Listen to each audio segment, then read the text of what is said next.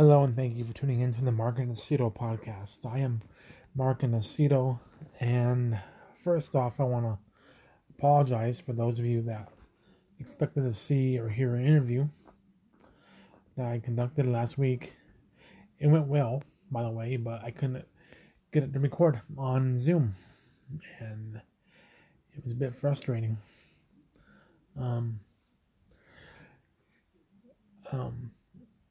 Well, first off, before I continue, I want to say that I think I mentioned this last time, but I'll say it again. I've been kind of slacking on my podcast, on my research of 1967 because of a death in my family I had. My father passed away January 31st, so it's been kind of chaotic.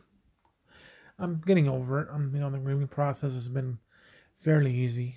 I'm still, grieving here and there, but, it's just part of being human, and that's why I've been delaying on researching 1967. I'm going to continue it, but it's just a matter of time and stuff. And as I mentioned before in the past, I wanted to get interviews on my podcast, interview people. Now I'm doing a thing about music. I want to interview musicians if it came down to it, and as part of my series,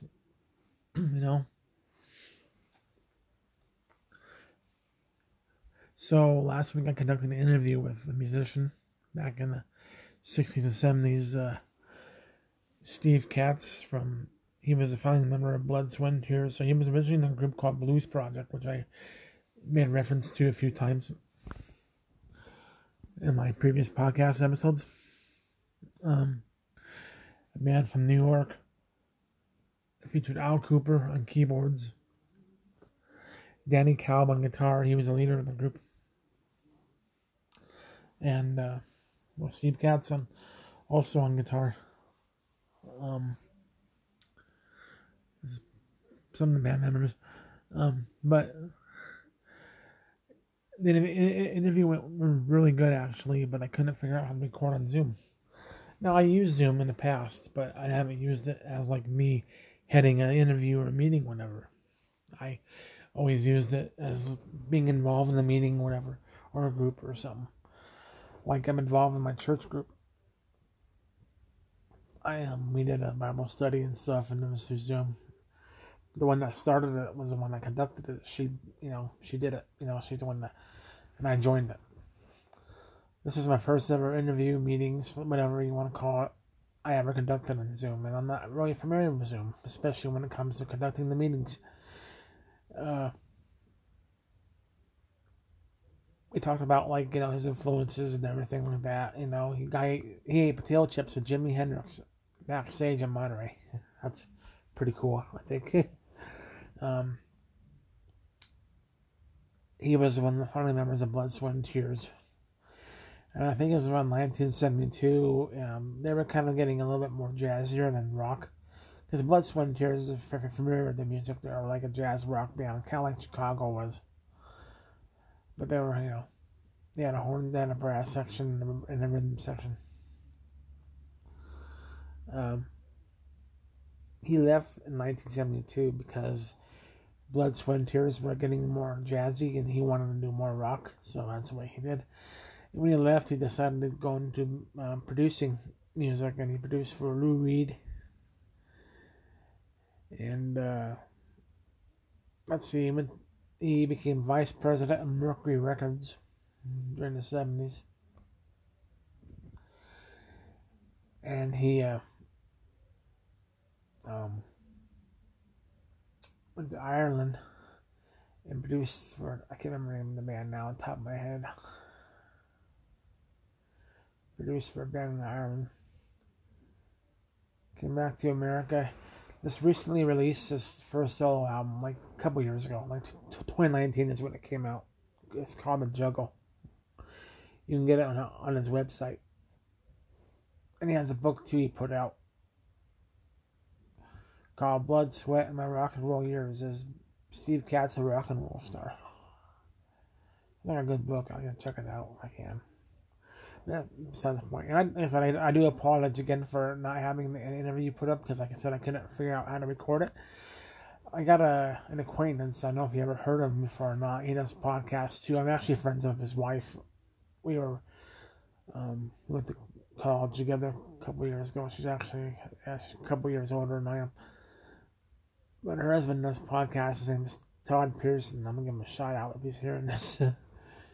He does. I think he's in the photography and all that stuff. So, but yeah, he kind of helped me through the Zoom process yesterday. We had like a little fake Zoom meeting, whatever. And the problem was, I thought no matter how you use Zoom, whether it's through your tablet, or laptop, computer, whatever, I always thought it works the same. Not the case at all, because I downloaded the app on my tablet. That's how I used it. That's how I conducted the interview with Steve Katz. I switched over to my laptop yesterday, and I was talking to Todd, and he says, why don't you just download it to your laptop? Hit the download selection and go from there. I did that, and bam, it worked. I can record now. So that's long story short. I know how to record now on Zoom. Hopefully it'll work down the road. I'll listen to get my camera set up on there. but yeah, I'm ready. I'm excited to announce too. I got 2 more interviews coming up next week, which I guarantee will be recorded. I hope. I'm not gonna promise, but more likely they will be. So. And I'll tell you who they are. I'm going to do them both on March 17th. The first one's going to be with a British musician. So, I don't know if you're familiar with the British band Kaleidoscope from the 60s. There's also an American band from Frisco in the 60s called Kaleidoscope. I'm referring to the British band Kaleidoscope. I think he plays piano on the keyboards on occasion. The lead vocalist is also the primary songwriter, and lyricist of the band. I think he's also a poet too, if I'm right. His name is Peter Daughtry. No relation to Roger, I don't think, of the Who, but I don't think he is, but yeah, I went on his Facebook page. Seems like a cool guy. I told him I asked him, hey, can I request an interview with you about, in the 60s stuff. Like, yeah, hey, no problem. So we got a time set up, so I'm going to do that Wednesday morning, March 17th. Now, before I continue, Kaleidoscope released their first album in 1967 called Tangerine Dream, which is actually the album that put them on that really, I think it's their well-known album. Tangerine Dream. If you look at the cover, it's like kind of like the Beatles' Rubber Soul in a way. It's just a picture of the 4 members of the band, with Peter Daughtry on the far left, and then the title and the name of the band on top, and psychedelic print, kind of like Rubber Soul was in a way. But it's a great album. It's really there's that one song on there that I don't know. Like I love that. I love that album in its entirety. And it was compared with, it was a psychedelic album. And it was compared with 2 other albums in that period from British bands. Pink Floyd, Piper at the Gates of Dawn, their first album. And a British band back in the day called Nirvana. Not Seattle Nirvana, but British UK Nirvana back in the 60s. They had an album called The Story of Simon Simmelpath. I got it right, I think. From 1967. It's a concept album. It's a pretty good album. I heard it before, actually, too.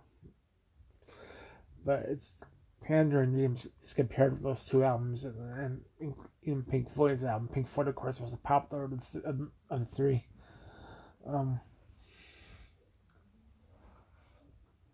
But yeah, that's going to be exciting. I'm going to interview him. I'm kind of interested. It's amazing what you can do with Zoom. Here I am in America, Colorado, USA. And here's Peter Daughtry in the UK. All right.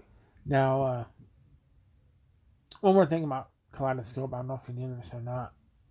Supposedly, and I kind of read some other interviews in the past about it, so I think it's legit. You know, in a period where LSD was all around, it seemed like they never did LSD. They never tried it. You know, one of them supposedly smoked marijuana once. That was it, by accident. That's what I read. I don't know who it was, but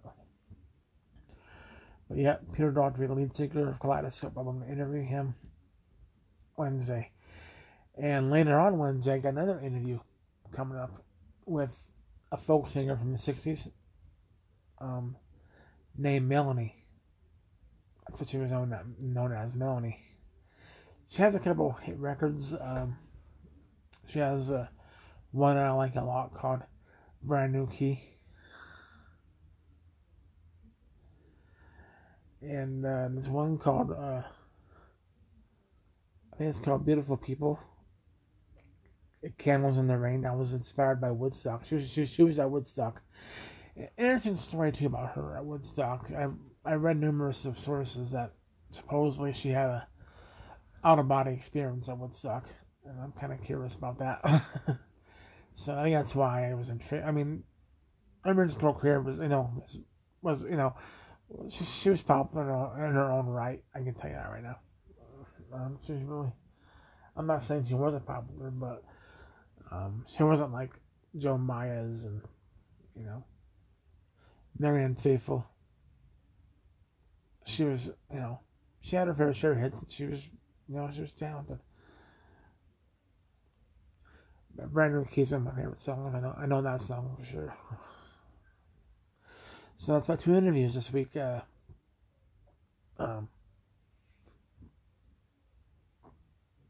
Peter Daughtry, lead vocalist of the British band Kaleidoscope, and American folk singer Melanie. So I'm excited about it. I can record now on Zoom. Yay! We'll go from there, and I hope So I'm gonna be both on Wednesday. So I hope to get them on because this is gonna be my first two podcasts on YouTube, and I'm gonna do one at a time. I'm gonna do Peter Daughtry's first, post it and all that, and I'm gonna do Melanie's later and post it. I'm going to post them separately. So again, they'll be on YouTube, and I'm sure I'll find a way to transfer the audio to Anchor. If you want to hear it, you can. Like I said, I'm really excited about these interviews. I'm glad I can record now on Zoom. And again, for the third time, I apologize for last week. I made a promise to my listeners. Didn't do it, and I'm sorry. I feel bad. But it was a great interview.